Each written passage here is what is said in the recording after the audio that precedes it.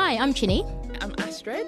And welcome to It's a Continent, the podcast that decolonises history one story at a time. So we're here to challenge the common misconception that Africa is a country and essentially appreciate the identity of each nation. And through each episode, we'll be exploring key historical moments which have shaped the continent. Hello and welcome back. We are back. I'm so excited to be back. Same. No, I am. Yeah, can't wait to get stuck in. We've got all sorts of countries we are covering this season. But before we get into that, we're going to do our African Pride. So this week's African Pride is Ghanaian amateur boxer Samuel Taki, who won a bronze in the men's featherweight boxing in the Olympics, giving Ghana their first Olympic medal in 29 years. So, congrats. Yeah, big him up. It's if you think about it, like, how has it been 29 years since Ghana has won an Olympic medal? But I don't know how you feel about it, but when you see lots of Africans running for European countries, obviously as a result of what we talk about in the podcast. Massive hint. Yeah, you're like, yeah, I'm sure definitely like other Ghanaians have won, but not necessarily representing their countries. But yeah, I mean, it's bittersweet in a way because I still cheer for everyone black because that's what we do. But always, it's an interesting one. But yeah, well done to him though. Is it with the Olympics? Random question. Maybe this is something I need to Google. Can you select which country you decide to go for? Obviously, depending on whether you're living there or whether it was kind of where you were brought up and where you were born. But can you select if you're like, I'm sorry, this is going to my country of birth? Well, I guess, yeah, because you would choose. So I guess if you're dual, because I could represent Britain you can do both. Nigeria. See, I lose mine. I can't do dual. Yeah. They're like either or, you got to make your choice. And that's the thing, because then you're like, do I represent? I mean, I don't even want to talk about the Nigerian Olympic team because, I mean, yes, we have managed to win some medals, but, the way that the federal government has treated athletes is pretty dire. So it's like, do I represent my country but get treated poorly? Or do I, represent the country that I grew up in? I don't know. It's a difficult one. And then with how we've seen this has definitely been, I don't like it. When people are like, it's a summer of sports. I feel like one of those sport pundits. It, my friend. It's a summer of sport. But like with the football and everything that happened with us, we were doing well. And then all of a sudden, all of a sudden people remembered that they were black players. Yeah. And so that was the only thing people could see. But and it's an interesting one because then you have Priti Patel on the side is asking you to go home, but but it's like, yeah, our medalists. Yeah. Well done. British if you win, black if you don't, but True. But no, well done, Samuel. Freetown is the capital city of Sierra Leone, a country in Western Africa. You might wonder where that name originates from and think of colonists' general lack of imagination regarding naming locations within the continent, for example. Our favourite, Southwest Africa. Yeah, always a fave. Always a fave. Freetown's name is rather literal, or you could see it as ironic, depending on how you look at it, because the name of the city comes from its history. If you cast your mind back to season 1, we looked at how Liberia came to be. And if you haven't, try listening to Liberia before or after this episode, as it kind of helps put things into context. Liberia, which sounds a lot like free, Libra, if you can speak a bit of Latin, Liber, was a country built to repatriate freed Africans from the United States, basically, quote unquote, back to Africa, Yeah. And those Africans living in the region were effectively colonized by the Americo-Liberians, as they were called, for about 200 years. Freetown's story is really interesting because there are parallels to this story. We're going back to the 18th century where the transatlantic slave trade was winding down as Britain realised it was no longer profitable. And yeah, it wasn't because, they decided this is wrong. It's not profitable, so we've got to be finding other ways to make money. African traders who sold people into slavery and European traders had a reciprocal agreement, landlord and stranger, respectively. Around this time, only Portugal laid claims to Angola, and the rest of the Western African coast retained their sovereignty. And Europeans would settle in West Africa as they made regular payments to African leaders in return. Bear this point in mind when we talk about how Britain made their moves to make Freetown and eventually the rest of Sierra Leone into a colony. With the abolitionist movement, we often hear about William Wilberforce. If you went to school in the UK, as we did, he was probably overemphasized as part of the idea of Britain spearheading the end of transatlantic slavery. What you probably didn't hear was the how, because we love to talk about things that happened, but not how it happened. Another man called Granville Sharp was also involved. In 1772, he brought a declaration forward before courts saying that there was no law under which a freed person could be claimed in England by their former master and sent back to slavery across the Atlantic. Shortly after this, Black refugees made their way to London after the American War of Independence. They'd held positions such as former sailors from naval ships or escapees from plantations. And Sharp formed a committee to help, inverted commas, these freed people, because we love a white saviour complex. It's been going strong, like 1772, mate. Do you know what I mean? They've been maintaining. At least you can say there is consistency. We did terrible things, but there is consistency over centuries. This committee sounds all very well and good until we get to this point. The committee Sharp set up proposed that these formerly enslaved Black people should, hey, here it is again, go back to Africa. Consistency is key. It's key, you know, in a permanent home of their own.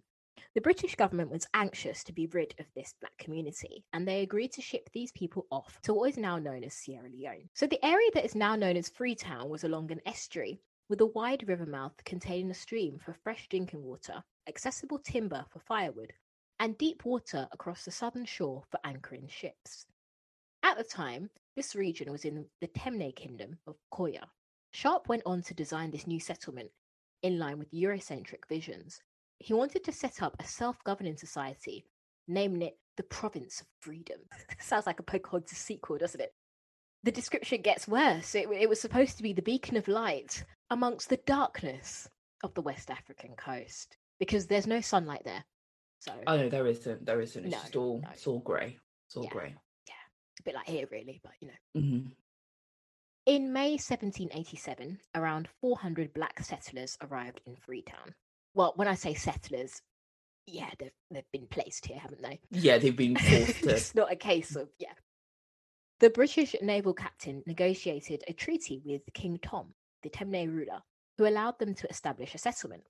After this agreement, the British ships went away.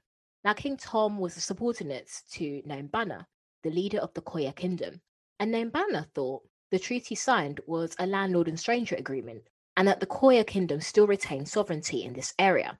However, Nombana found out that the treaty signed, and bear in mind, these guys don't read English, so the treaty that was signed in August 1788 declared that the Koya kingdom would give up sovereignty over land and the rights were transferred to the new settlers. Right.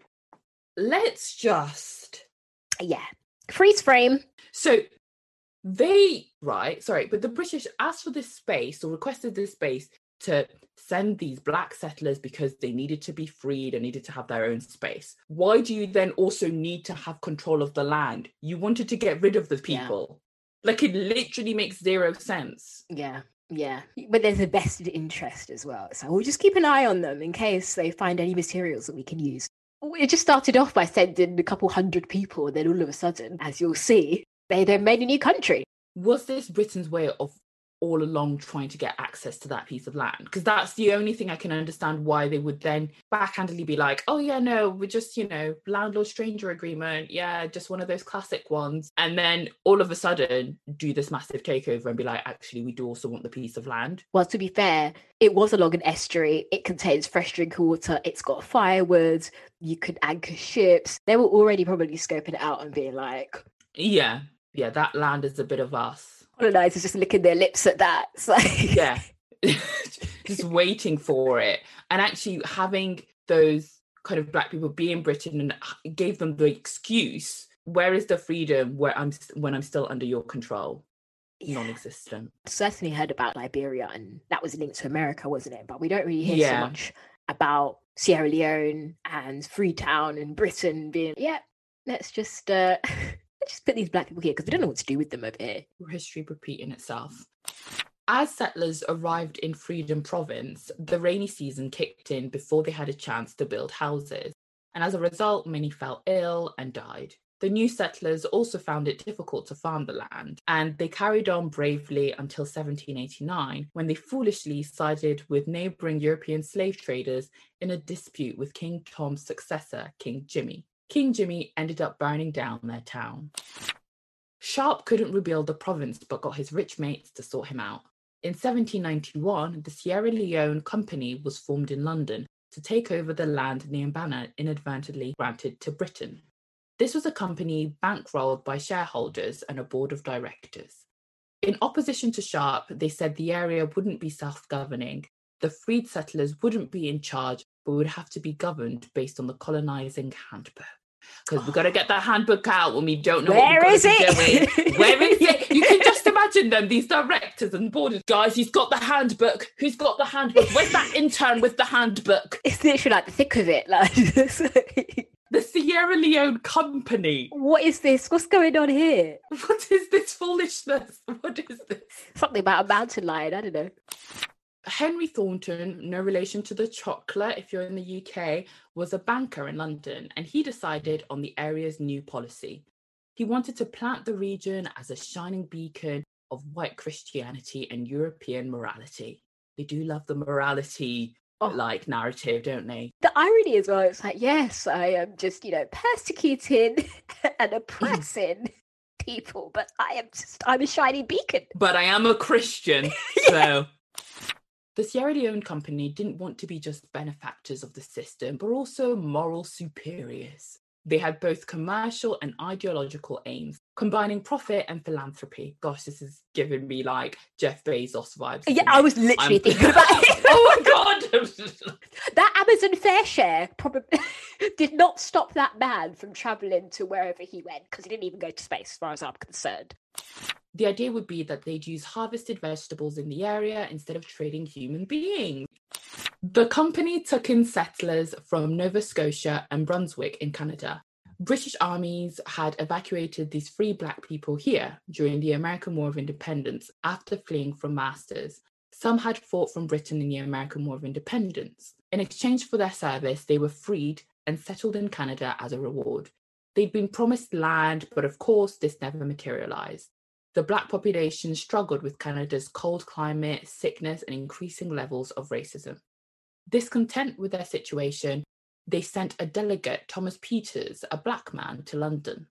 He contacted directors of the Sierra Leone Company, who promised a home. Peters went on to become one of the founding fathers of Sierra Leone. 1,000 Black Nova Scotians crossed the Atlantic in 1792 to their new home. Again, like previous settlers, they arrived during heavy rain, resulting in high mortality. Some opponents of abolitionists used this opportunity to justify why they thought abolition shouldn't be happening. Black Nova Scotians built the city known as Freetown. The Sierra Leone Company drew up the city's layout, basing it on North American patterns, so it had intersecting streets, houses spaced out on large plots, and urban designs distinct from neighbouring towns. The colonial architecture seen in the homes was very similar to Northern American builds, and this style remained popular for the next century.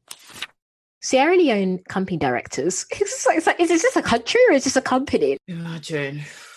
But the directors, as we know, had a sense of, I wouldn't even call it a sense, like they thought that they were racially superior. The directors went against their word, and even though they said they'd allow settlers some self-governance, ultimately they held the power. Policies were drawn up in London and carried out in Freetown by white officials. Nova Scotians felt this was very similar to their experience. What was the difference if they still didn't have their freedom? Yeah. They'd been promised land in Sierra Leone, and again, this didn't happen. Land is of importance when it comes to freedom, and many of the Nova Scotians felt cheated. A strongman governor, Zachary Macaulay, kept things under control, probably with brute force, but there we go. Once Macaulay left, the settlement lost control. Settlers drew up their own laws and an armed rebellion took place in September 1800. Unfortunately for those uprising, and fortunately for Britain, unfortunately for us, British transport arrived in the area, bringing even more freed black people. These were Jamaican Maroons of Ashanti origin. First of all, they're in the wrong country. They should be in Ghana, but anyway. Britain just saw black and then we're like, this will do. Yeah. The Maroons lived in the Jamaican mountains until they got deported to Halifax in Nova Scotia because they started an uprising against the British-ruled Jamaican government. In the end, these people got shipped to Sierra Leone, and generally, the Nova Scotians and Maroon people integrated with a unique Euro-African culture. That's good that at least they were able to form a new identity and culture through this experience. Do you remember the Temne rulers? Well, they'd initially thought the settlers were paying rent as part of the landlord and stranger agreement. Once they realised these people were invaders, they grew hostile. They have feelings too. These people have feelings. Like, you can't just... Do you know what I mean? You can't just be out here taking over the land. Yeah. Who do you think this is? In 1801, local West African armies attacked Freetown. The settlers were surprised but drove them away. A subsequent Temne attack failed, and in 1807 they came to accept the settlers. No African force could dislodge the settlers, and a peace treaty was signed. This treaty gave full possession of the whole peninsula. I think it was just their way of getting access to more land. It must have been quite difficult to be like, in order to move things forward, I guess a peace treaty is the only option they had. Because even if they didn't sign the treaty, let's say, even if they didn't sign the agreement, I think the treaty. Yeah.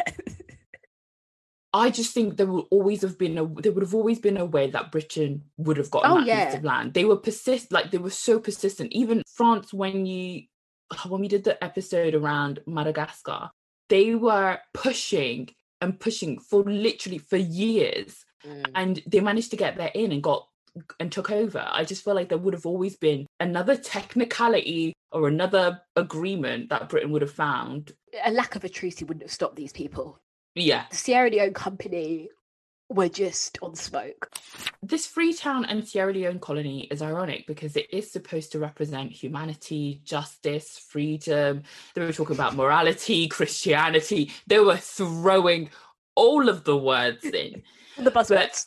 Yeah, it didn't represent any of those things. It stole land, got African chiefs to sign dodgy contracts, and highlighted the false ideology of European superiority. Well, the last two are a bit pertinent today, aren't they?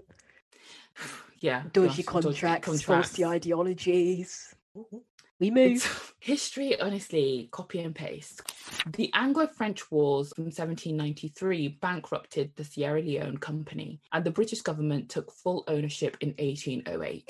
Sorry. Of course it did. It was so wild. I don't know, you remember that time during the credit crunch when the taxpayers apparently owned RBS or something? Can you imagine the taxpayer owning... Do you know what I mean? This is the equivalent of that. If the British government is owning a country, like the taxpayer have funded this. Mm. The taxpayer funding well, to be fair, the taxpayer was paying back what? Yeah, I was going to say, the British government has done some actually extreme, inappropriate and questionable things with taxpayer money. Yes, my first ever job after uni was probably some of that tax went towards recovering loans from paying off slave owners. I don't think anything can surprise us at this point, to be fair. No, definitely not. Sierra Leone became a base in the anti-slave trade campaign, intercepting ships carrying Africans illegally. Those freed were settled in Sierra Leone, regardless of where they came from, and only to sit under white supremacy. Britain's interception campaign saw the population double by 1811. In 1816, freed black people were more than Nova Scotians and marooned settlers combined. Even though they were liberated Africans, they were recaptives. British ships brought them in from all over the continent, as far and wide as Senegal, the Congo, even Lake Malawi. Those captured or liberated couldn't be repatriated to their hometowns. They ended up working as servants in European or settler houses in Freetown. Others settled in surrounding villages or became soldiers. That's the bit that gets me, is the fact that they act as though they're doing them a favor, but at the end of the day, they're not repatriated back to their hometown. So they've like lost that family, they've lost their community, and then only to go and sit under white supremacy. And for what? Just so that they can stop France from having more Black people work in the fields in French colonies in the Caribbean, for example. Because I was just reading a book by Kehinde Andrews, really interesting, and he's talking about how one of Britain's motivations for this so-called sort of liberation was really because they wanted to stop their other European counterparts from making more money than them. They've realized that it wasn't profitable anymore. You can see that, and it's just, I'm so frustrated because a lot of the kind of Africans and Black people that were there like saw this as the kind of their way out. Do you see what I mean? Like, we've been through stuff like slavery and everything, and this is our opportunity to kind of to start again and have ownership of our lives and have those families and everything. But to basically go from one terrible situation to another terrible situation, being lied to in the process, and then the way you're being kind of given as your new home is actually now being owned by the people. It's just, and this so is much chaos. This is even before the Berlin Conference, when they then decided to slice up the continent more. So we've actually gone, like, for once before the Berlin Conference, but there's still more madness. That's just how it is. It's literally one illegal occupation after another one. It is literally an illegal occupation. That's actually how to put it, to be honest. That's the best way. That's the story of Freetown and how that came to be. First episode of season 4. We are back. I now feel like we're properly back. Let's go. So yeah, thank you for listening, everyone. We are so excited to be back. We've got some really exciting, we always say this, but honestly, just exciting things happening that we'll be able to share. So keep an eye out on social media. And if you're listening for the first time, where have you been? There's a lot of content. So yeah, dip into season 1, season 3, season 2. So mate, never too late to join us. You can follow us on Twitter at It's a Continent and Instagram at The Continent Pod. And yeah, we'll see you soon. See you soon. Thanks for listening. Bye.